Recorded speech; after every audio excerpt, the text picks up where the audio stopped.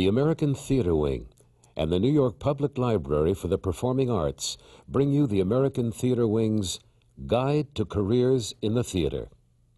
This session, The Dancer.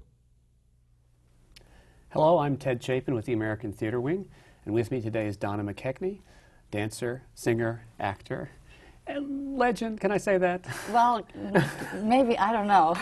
They sound so old. No. I'm still dancing. Absolutely. So we do want to talk about dancers primarily, and I do want to get later on to the fact that dancers are by their very nature, especially these days, actors as well. Mm-hmm.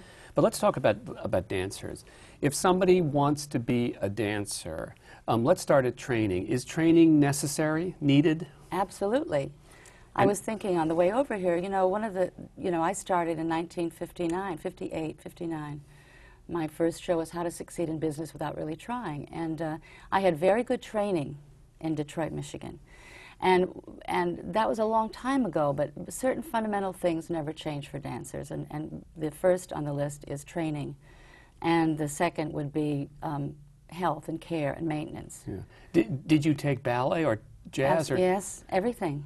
And you think, and everybody should take everything possible? I believe so. I mean, some dancers, as they grow up, they have their kids. Some are inspired as children. Most are, I think. And then they have an affinity for certain kinds or a style or whatever their personality dictates. But I think if you want a career, and if you get to that point where you begin as you have a professional job, by that time, if you have it, you have to branch out and study all things. And ballet technique is the most important, because that will keep you,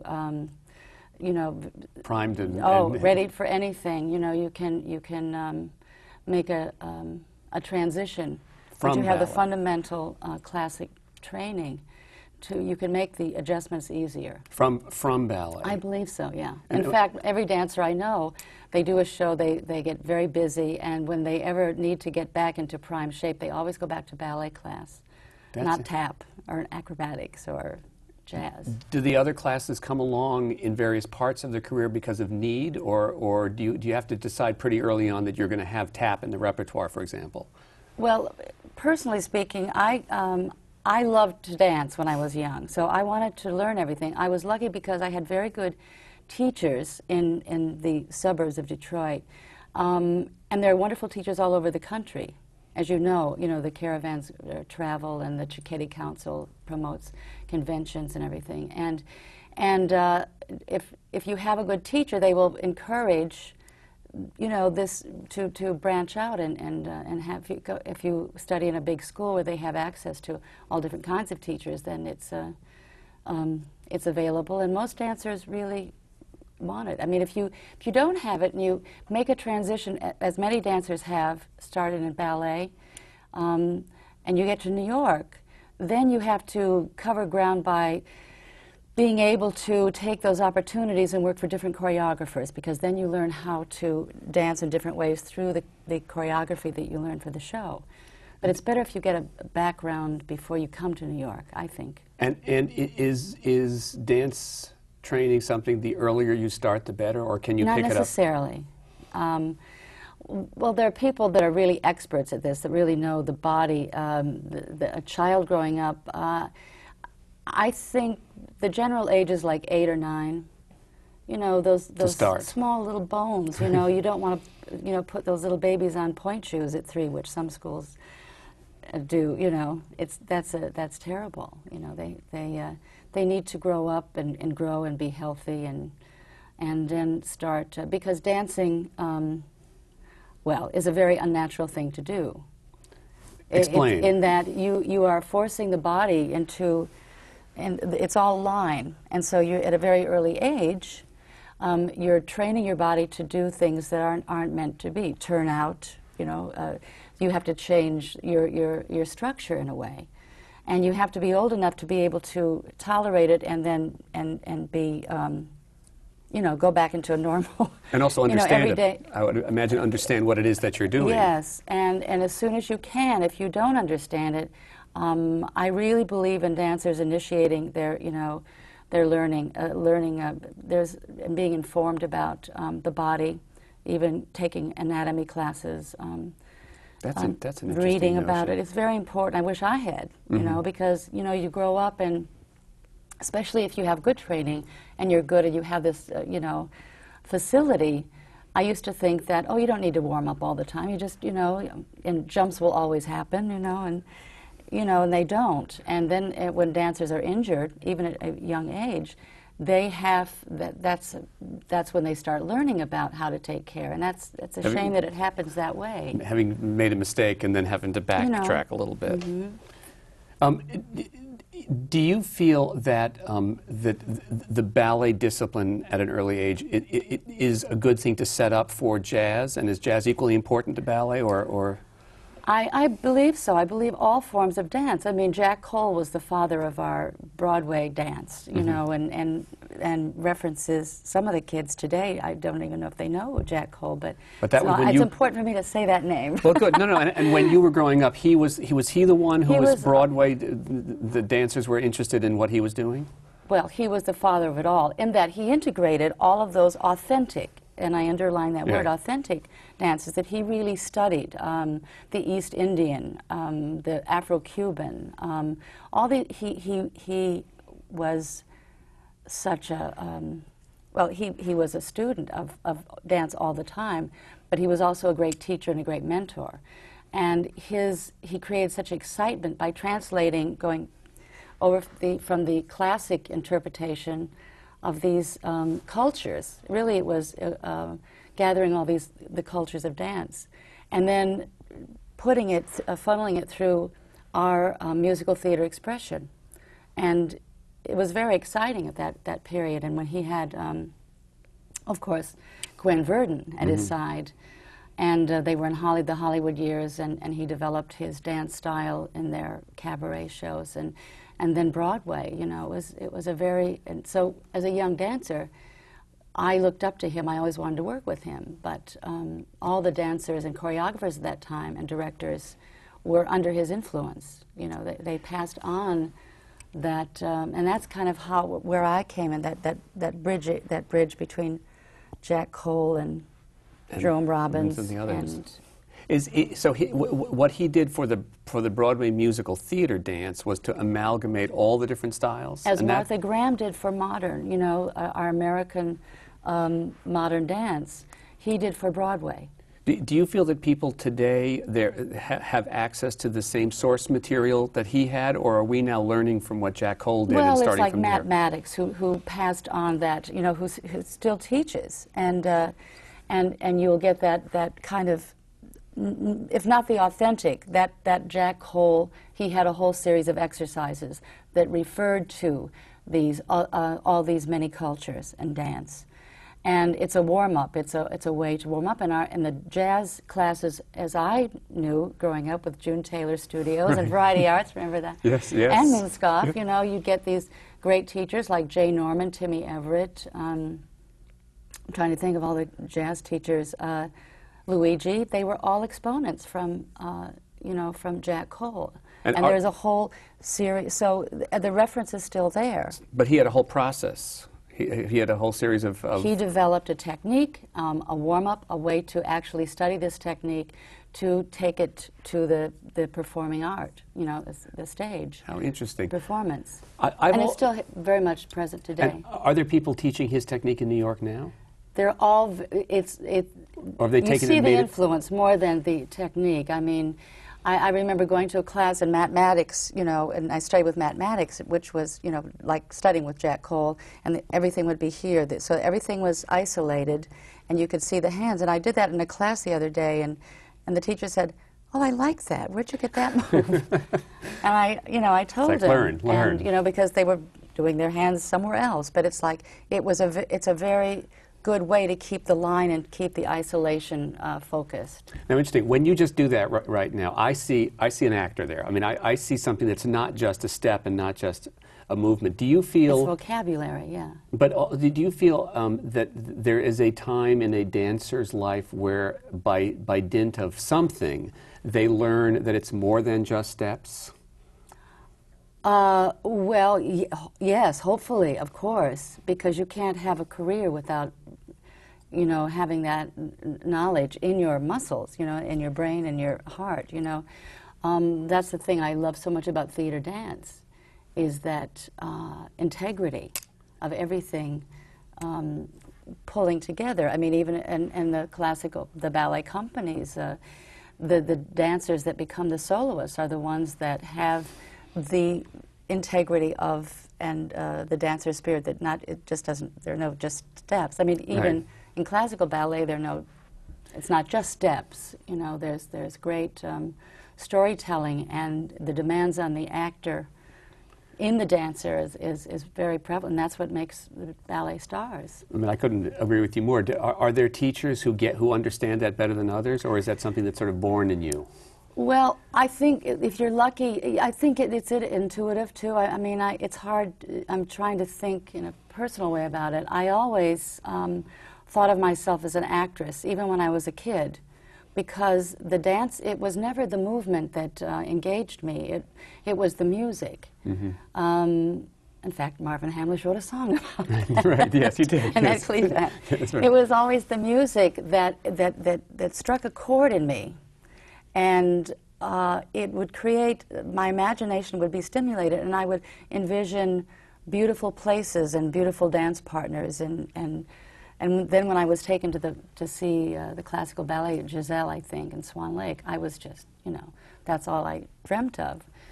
And it was, so that was a beginning, but I would create stories and act them out. So the interpretive power through movement was more important to me than just the movement. Well, and it's one of the things I have to say, I will never forget the Dance and Company, which was an isolated dance and a show that didn't really have dance in it. It was a lot of movement, and you did one dance that was not only riveting, but it was unlike anything that had gone on all night, and you couldn't help but realize, wait a minute, this is a story she's telling us. Oh, thank you, yeah. Well, that's... Well, by that time, you're working with Harold Prince, Stephen Sondheim, Michael Bennett. Right, you're not with slouches. And Wally Harper, and, you know, no. So, and there was trouble on the road, you know, but these things don't just come out happen overnight because everyone's so good. But, you know, but it's dance is, you brought a point to mind that dance is abstract. And, you know, working with Bob Fosse as well as Michael Bennett, or any of those wonderful director-choreographers, it's very important to have a point of view. Every actor who studies acting knows what that is. Right. When you personalize and you have a point of view and you play the intention. It's the same thing with dance. All of they may not have instructed as they were choreographing the number. They may not have said those words, those acting terms, but it was inherent in the way that they would teach you the choreography. So in theory, or develop it with you. You know, what if? And you'd say, well, what's going on here? But everybody starts with, what is it about? Mm-hmm. In one sentence. That's so and interesting. And dancing is abstract as it is. You know, it was like a painting, that, you know, that number in a way. It was not what it seemed to be. And how do you tell us, you know, but yet we had to score it like a scene with a beginning, a middle, and an end, so it pays off. And then beat to beat, it had to say, you know, it was... Did you find in your early career that there were choreographers who were not interested in what your point of view was and wanted just to... Oh, yes. I mean, is that something that you would recommend young people not, sort of clamming up? You're hired to do a job, and you go you know, if someone hires you because of the way you dance or what you did at the audition, you go ready to work and follow what their lead. You know, you're not the choreographer. But if you're spoiled a little, like I was with certain choreographers like Michael Bennett, right. Who was, you know, was exceptional that way. He really worked in a collaborative way. But also, you met Michael as dancing together. Right. So obviously, right. you know, you know, you partnered together, right? Right. But then when and a choreographer that I've always admired, and I still do, he's no longer with us, Ron Field, was terrific. So when I worked for Ron, you know, all of a sudden I started dancing as he started choreographing. As I did with Michael, I would start moving behind him, and it would drive him crazy. He said, just stop it. When I can do it, when I do it, figure it out, then you can do it. So you have to you have to keep a flexibility. And I had to, you know, yes, but I also had to respect what, you know, instead of going away pouting, you know, I had to respect that I was there to work with this choreographer, and this is the way he worked. You have to be flexible, and you have to bring. Fosse would go home and do all his homework. It was incredible. He would come and everything would be said. I remember rehearsing little finger and eye movement, you know, Right. as choreography.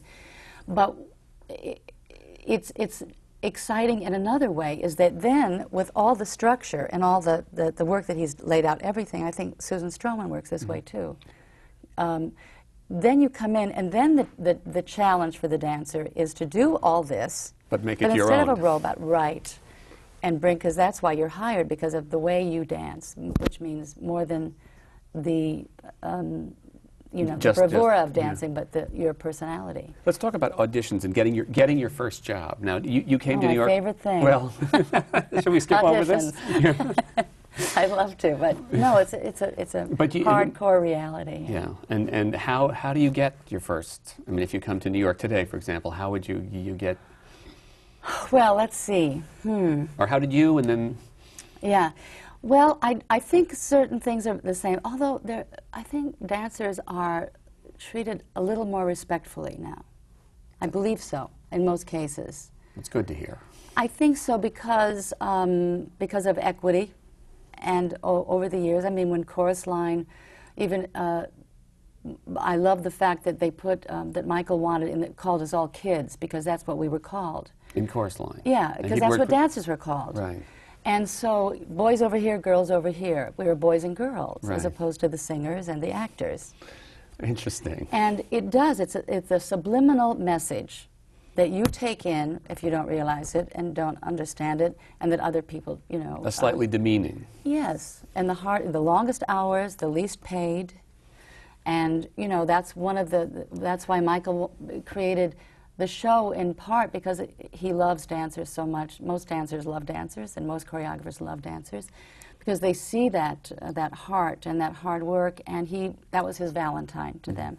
So I think now it's a little different, because it's wonderful when you can see a show about dancers and then learn something like that and go, oh yeah, they're you know, That's it's kind of interesting. demeaning.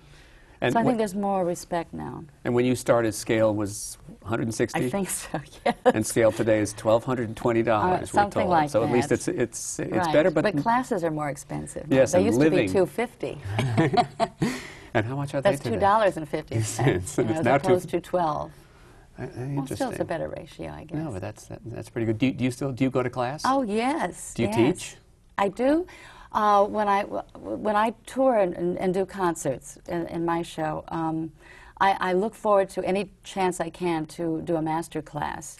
I try to teach a class that I developed at the HB Studios in New York called Musical Theater Performance, where it covers auditions, and I work with dancers, singers, and actors.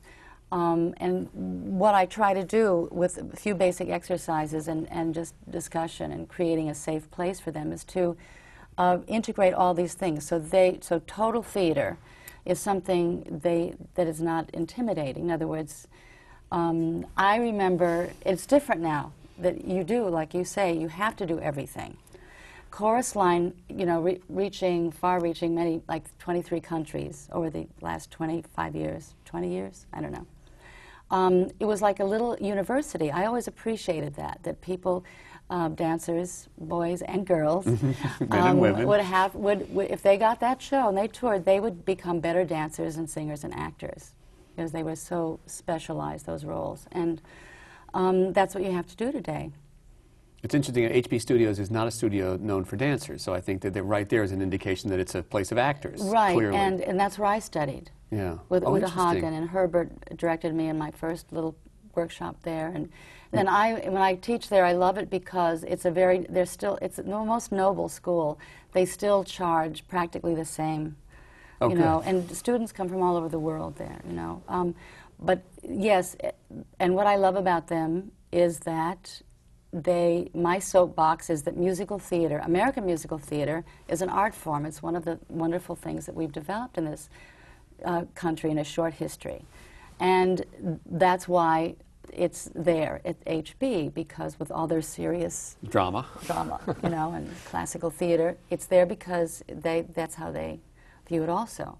And so it's very important to give people a preparation for auditions where you have to do everything. Were you dancing on Broadway when you started classes with Uta Hagen at HB? Yeah, yeah. See, I think that's great. So that you knew that it was an important. I knew that my first show, How to Succeed. You know, I thought you just got a show every year, and work with these kind like Frank Lesser and you know and Abe Burrows and. They all had a new show every year. And Bob Fosse. And Gwen Verdon was our dance captain. She was a great star then, but that's what she loved to do. She helped Bobby get, you know, all of us together. Did Matt Maddox also choreograph that show? Or no, Hugh Lambert. Hugh Lambert. I knew there was a co-choreographer listed. Right. But anyway, what am I? That's right. No, I want to. Very important. No. That's great. I wanted to pick up on you talked about Gwen Verdon being the dance captain of How to Succeed, and right. she was a star in those days, and she had between starring in Broadway shows. She was married to Bob Fosse, right, at the time where they were. She loved being the assistant. She was to Jack Cole. She was to, you know what I mean. She loved working. She loved the means. She loved the being process. A mentor. Yes. What is a dance captain? How can you define what that role is? Well, a dance captain, you know, takes the notes and keeps the Bible, as it were, of all the choreography. And then when the choreographer leaves to do another show, the dance captain is there, either in the show, in the ensemble, or watching the show every night and making sure it stays clean and focused, and that the dancers are doing the right choreography, and if there are any problems, the dance captain is there. Have you been a dance captain? Never. I think it's a really hard job. I would imagine, especially and if I've you're always run, you know, out of the room when they, you know, selected, you know, with those selections. But isn't it pretty much the choreographer who would select the dance captain? Of course, and also I didn't work that long in choruses of shows to develop that kind of relationship that's required, I think, between a choreographer and his or her dance captain. That's right. You became a soloist pretty quickly, didn't you? Well, yeah. I mean, I certainly remember featuring. Well, I mean, I was silly. I mean, I was a kid, and I said, okay, How to Succeed. Now, I knew that I had to study. That's the point I was making. Right. I was a professional student. I really believe in it. All the money I made, all $160 after taxes, right. which was at $75, I put back into. I started studying acting. I didn't get this kind of training in Detroit, you know. And they didn't have colleges then, or schools like performing arts in these cities where they do now. But I studied acting and I studied singing and everything, because I knew that if I was going to have a career that evolved from dancing in the chorus, because I did want to do, I always loved acting, that I would have to really be prepared at these auditions and just learn. And I got very excited by absorbing, watching these great masters put a show together, an original show, a book musical together. And it was a very exciting process to be able to see this process and to see that even the greatest people made mistakes. Mm-hmm. It was very humbling for them as well, and that you persevered. So all these lessons you learn by being that lucky to be in a show and, you know, and watch from the ground up. The on-the-job training part, right. part of it. But I was silly to think that, you know, okay, I've done chorus. Now, I don't want to get labeled a chorus dancer because they might not give me a role if I audition. So this is my last chorus job. Right. And so when Bob Fosse called me for Pleasures and Palaces and Sweet Charity, I said, I'm sorry, I don't do chorus anymore.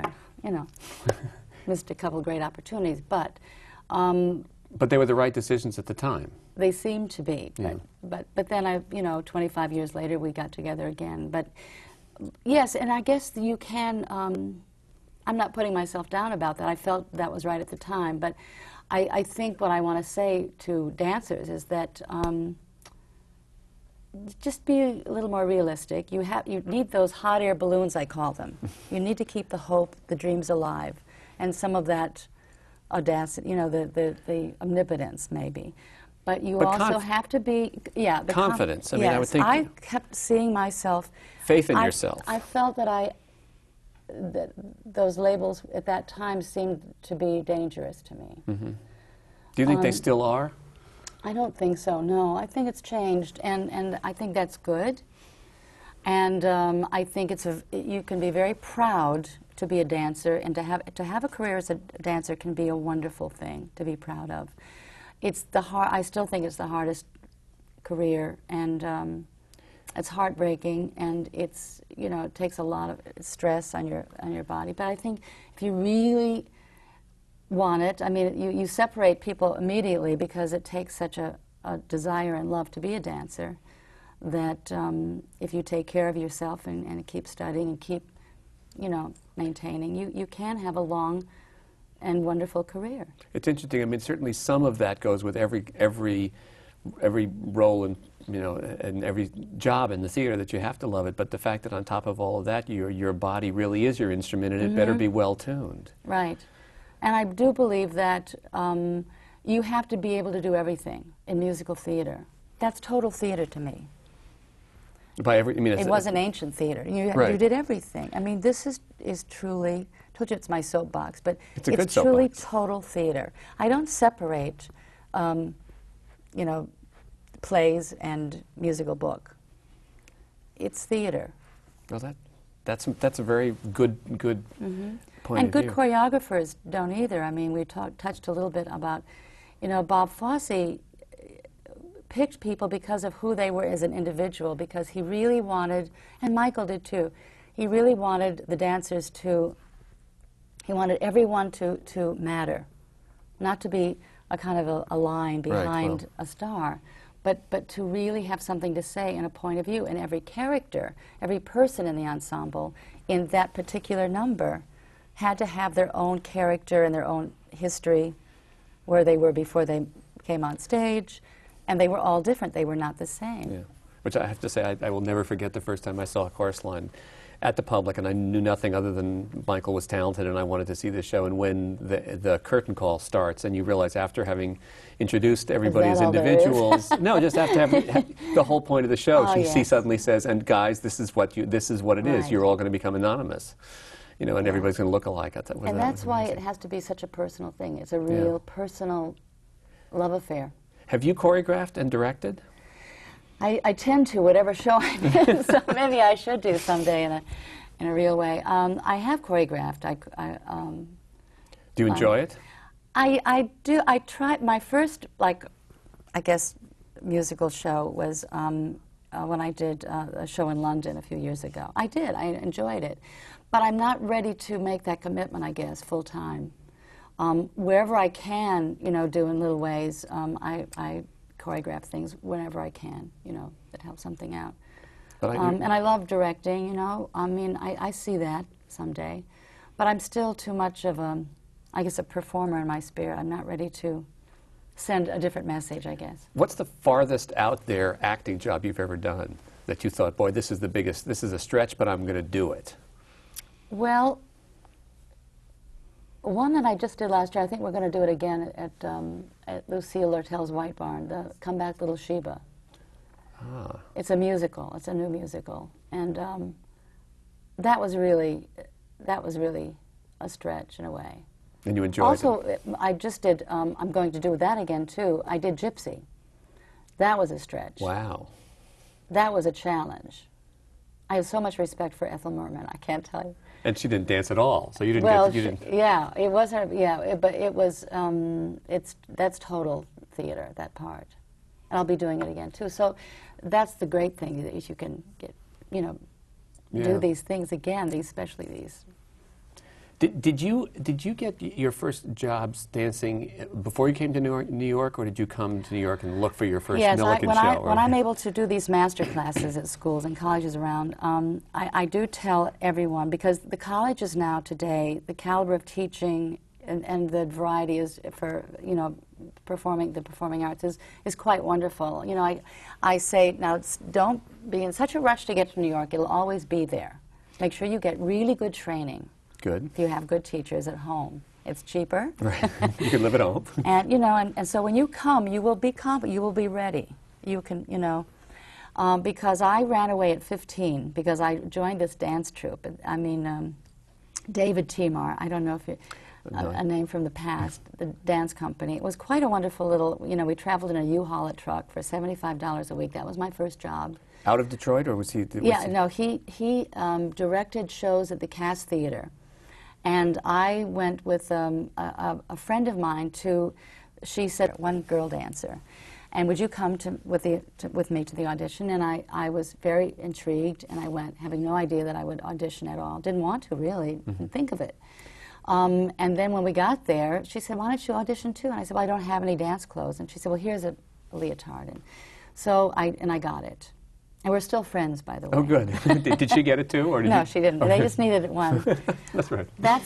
I got the equity card, and I worked with the incredible people. And David Timar was the director, and Betty White did King and I, and Jeanette MacDonald did Bittersweet, and wow. I'm trying to think who else. It was quite so you had a resume. By the time you came to New York, you had a little... They called it Winter Stock, and the Cass Theater is no longer there. But so he called me in my senior year to do this little dance troupe, you know, this 6 weeks through the South, one-night stands.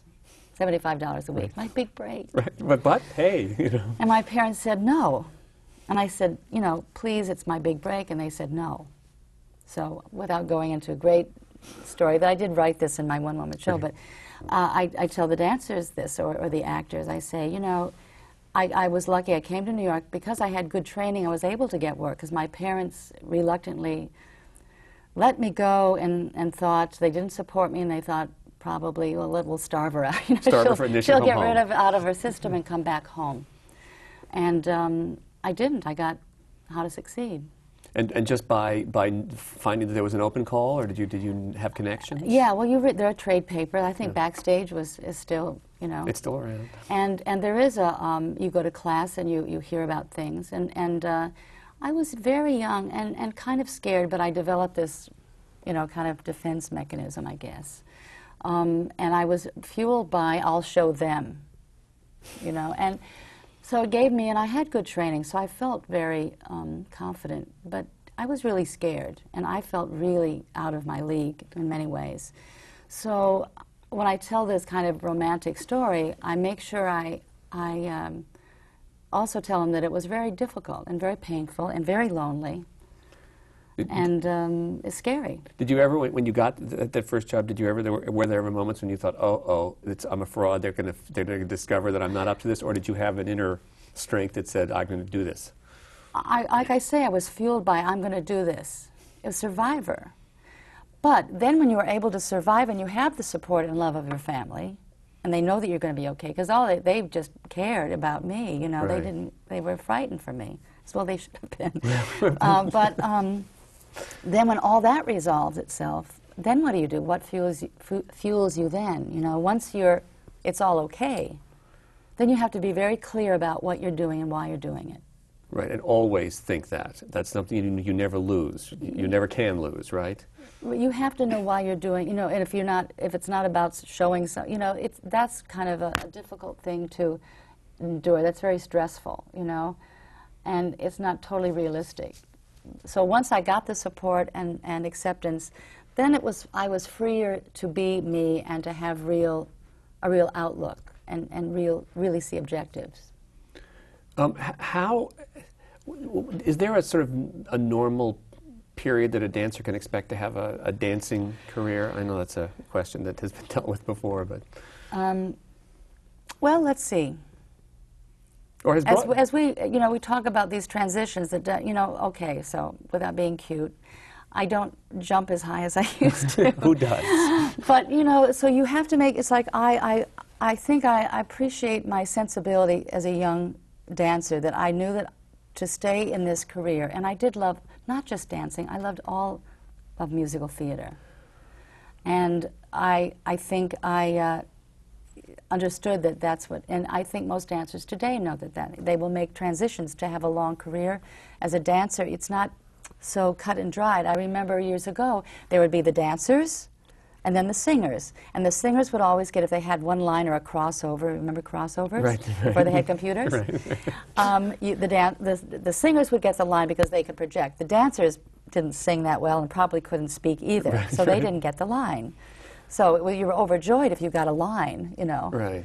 But those separations aren't like that as much anymore. The triple threats. Well, the separation of Right. dancers and No, but singers. now and you have to do... You have to do everything. You know, even in those old-fashioned revivals and the book shows, you have to, you know, you just have to do everything. And hopefully your career can go from dancing, singing, acting, and you know, if you can walk, you can dance. That's my credo. If you can talk, you can sing. Okay. And I need some of those hot balloons, too, to keep me up a little, you know? Yeah, no, absolutely. I don't want to be in denial about it, but I have to be realistic. But you have to respect. I mean, Gwen Verdon said to me, a dancer dies twice.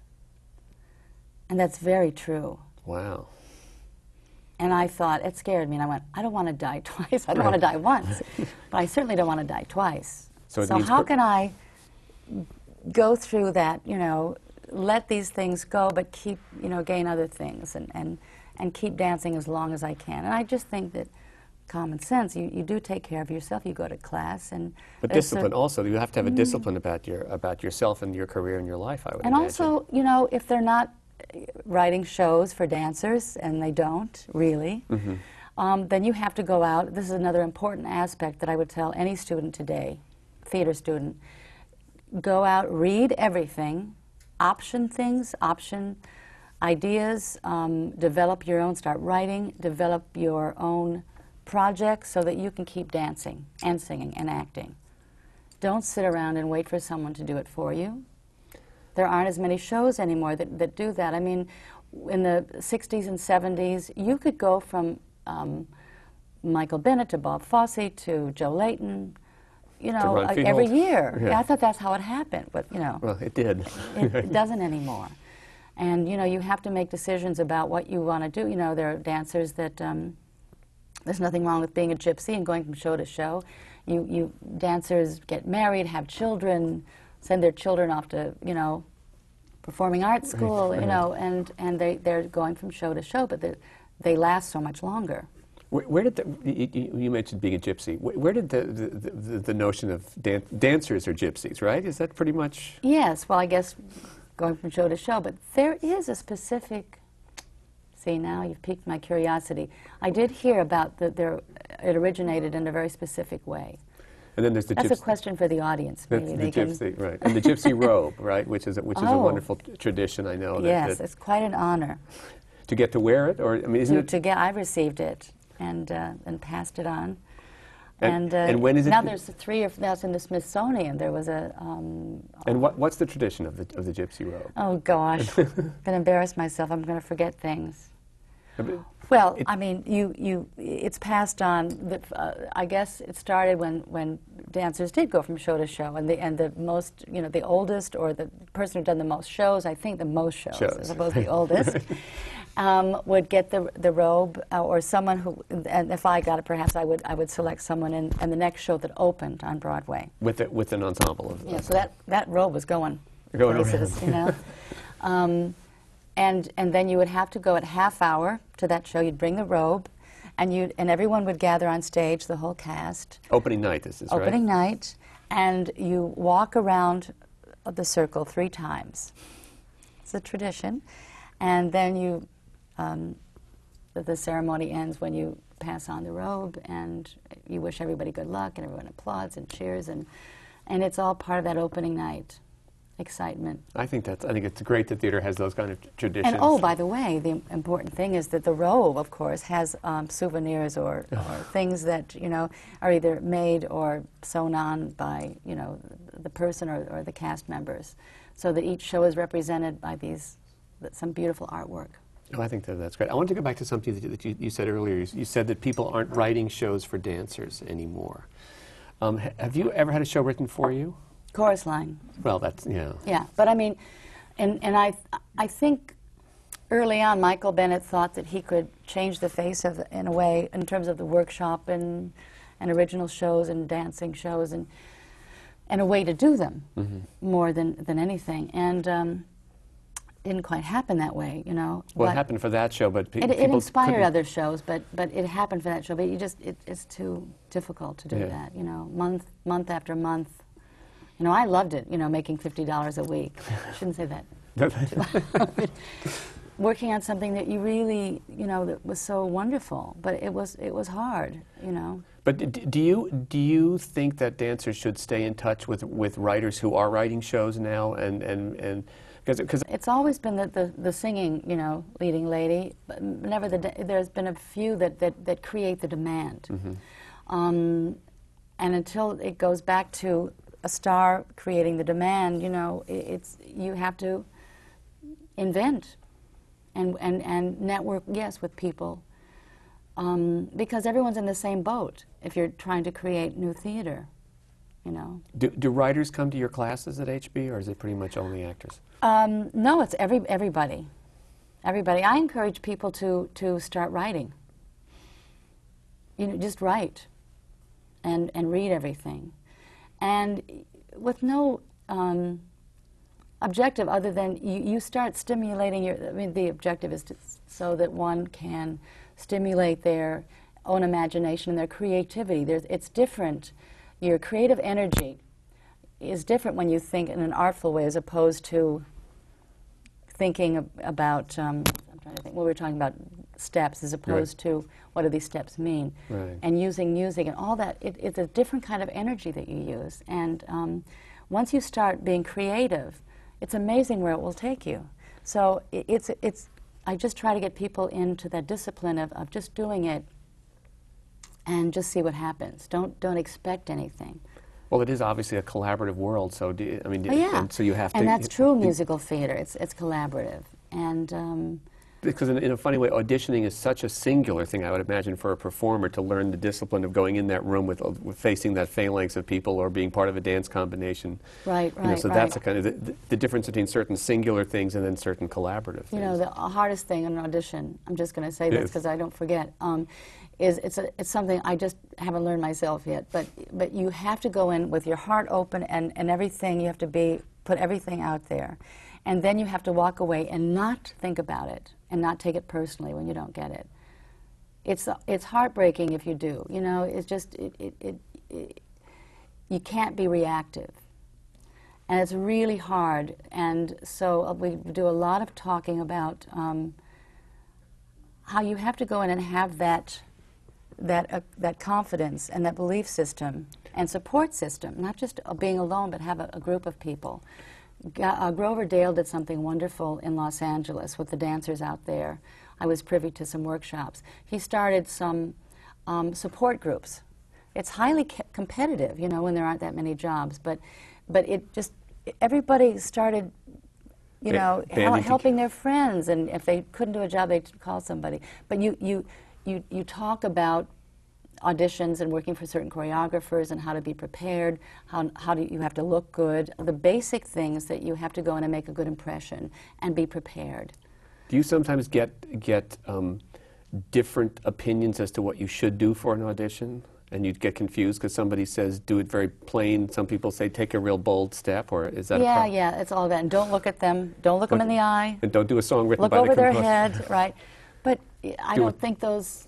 I think you can get really confused and inhibited with those rules.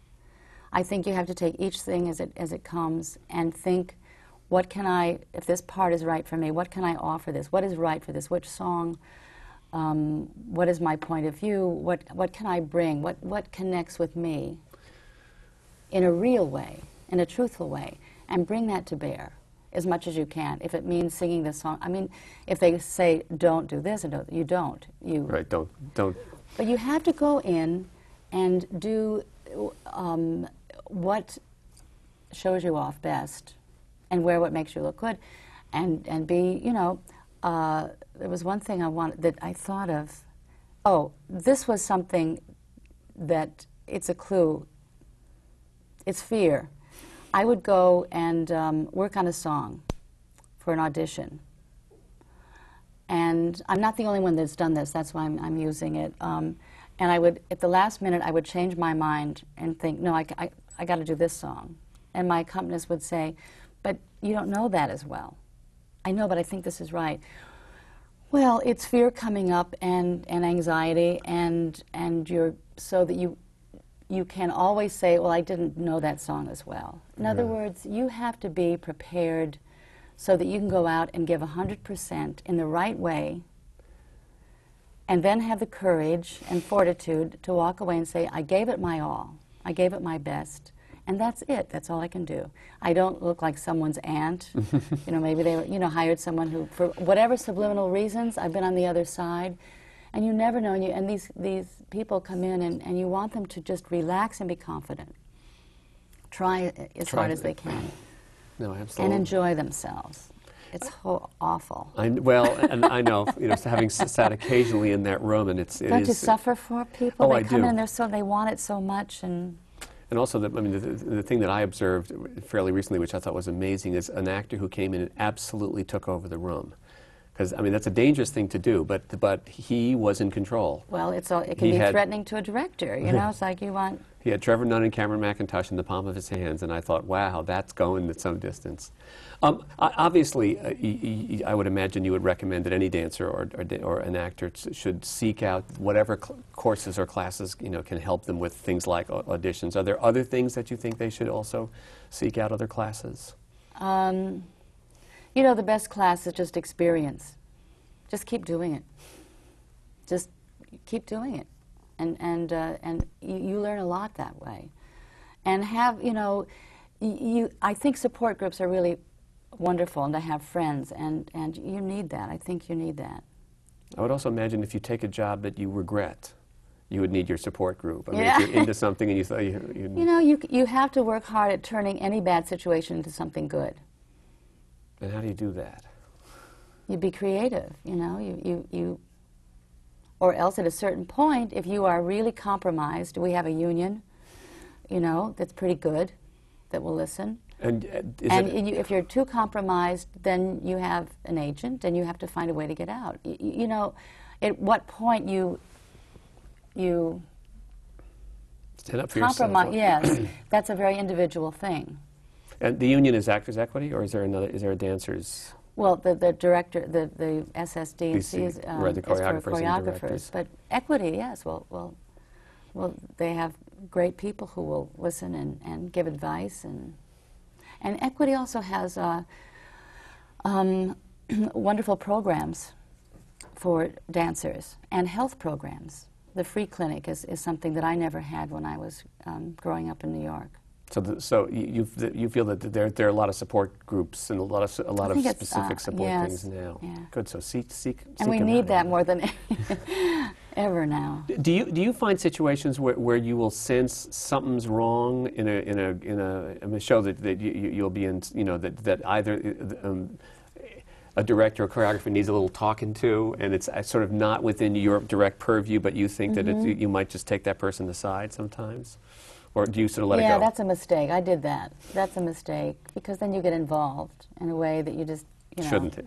Right. Then you're responsible for things that start bouncing off the wall. And but I do remember there was a company of actors who were fantastic, and we were all very professional. You have to be, otherwise it's undoable. When in trouble, go to your professional ethic, and we all, there's too many personalities, but I remember a company of actors got together, and we challenged, before we went to Equity, thought we'd take it this way, we challenged the director. As a group? As a group. And we said, we can't do it this way. We do not like your choices. And we have one day, and we're going to, and I've never seen it before, probably never will again. It was painful, but we all gathered together, and as a group, as a committee, we restaged the whole opening of the show. And this was not Broadway, right, of course, but I don't think it could have been done if we didn't all come together as a group. And we were all very. Were you successful at we conquering did it. the We got problem? on, and it wasn't embarrassing. Yeah. We did it, but it was very painful. And I thought to myself, I've never had that situation before. At what point do I say, I quit, I leave?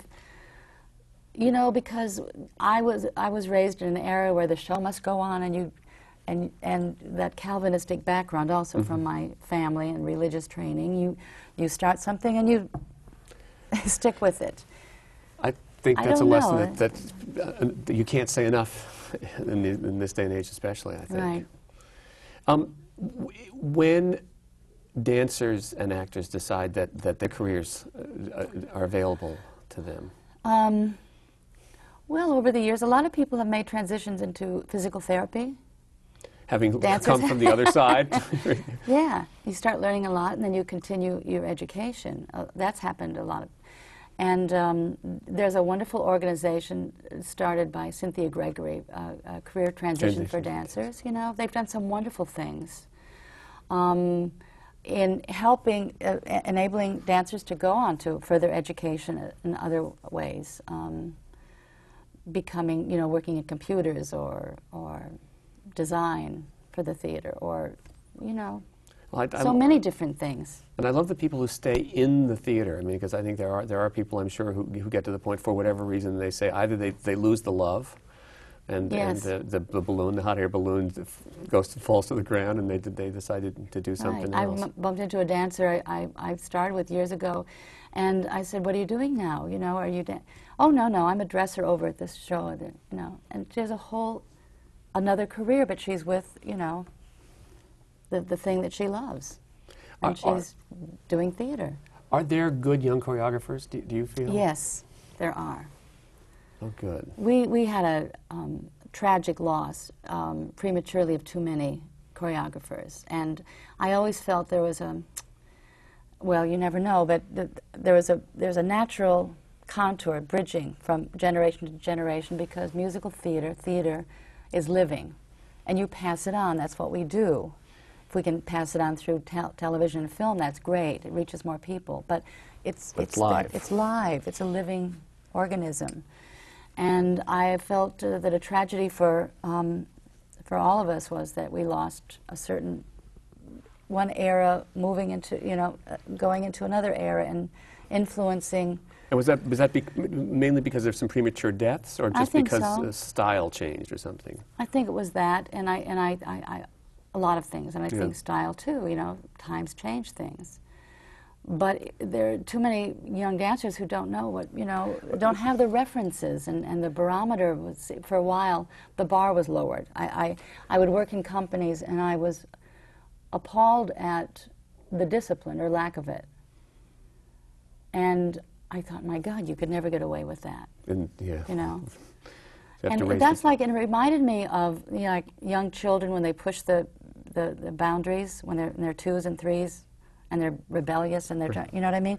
They're so desperately needy of discipline or support, security, you know, through knowing, you know, where to go, what to do. And so that bothered me for a while. But in the last few years, I mean, just the other day I went to see Thoroughly Modern Millie. Have you seen that? I haven't. So charming, so delightful. And Rob Ashford is the choreographer. I think he might have assisted Graziella. And Kathleen, I know. He's worked with Kathleen Marshall. Yes, maybe that's it. You see, so these people, there's a way of, again, passing it on, being mentors, working, experience teaches, and he did some wonderful things. Dance as metaphor, just clever, and it's very hard to create a whole dance number for a group, an ensemble, and have it be so specific and funny. Well, I also remember you saying at one point to me how Michael Bennett would decide which bar on the music in a dance number he wanted the audience to start applauding. And I remember when you said that to me, I thought to myself, boy, you can't start a dance deciding that. That comes at a level of such expertise, and you know, it's got to be cooking by that point, and then, you know, right there's the one. Right. And you use your own instinct, your own timer, you know. And listen to the audience and see what they have to say.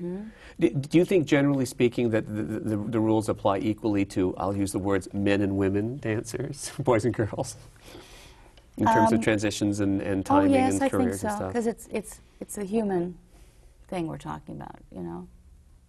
Everyone's individual talent, but as a group, you have to have, you know, It's interesting that there are historically in the American musical theater there are women choreographers and men choreographers, and there seem to have been, I don't know if equal numbers, but certainly there have been, you know, men and yes, women all it the is. way. That's right. I didn't think of that, but you're right. I mean, Agnes DeMille was a major force, Right. you know, And before. Anna White when I was Yeah. coming up. Right.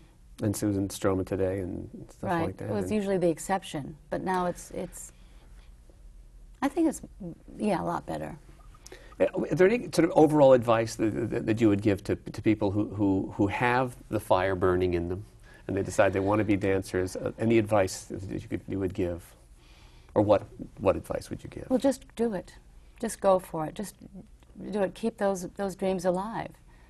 Any know? things to avoid? Any? Oh gosh, I just think that I would focus on the positive things and being very and really the fundamental things that you need, the requirements, and being realistic. You have to have the training. You have to go where the right help is.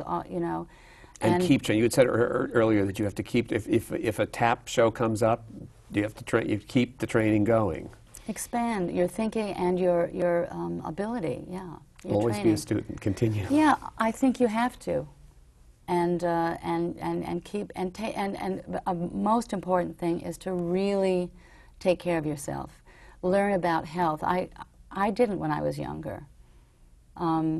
There's a lot of information out there. It can be confusing, but I think it's really important to talk to your friends about diet, and if you know, and make sure that you're getting the right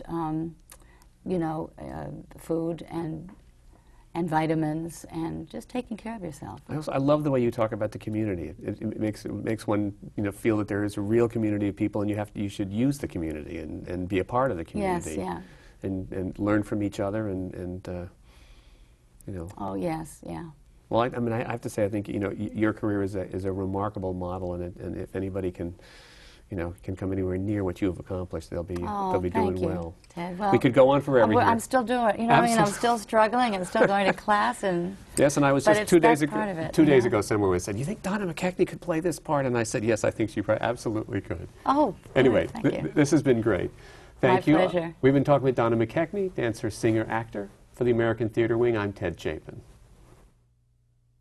The American Theater Wing's Guide to Careers in the Theater is a project of the American Theater Wing and the New York Public Library's Billy Rose Theater Collection, Theater on Film and Tape Archive.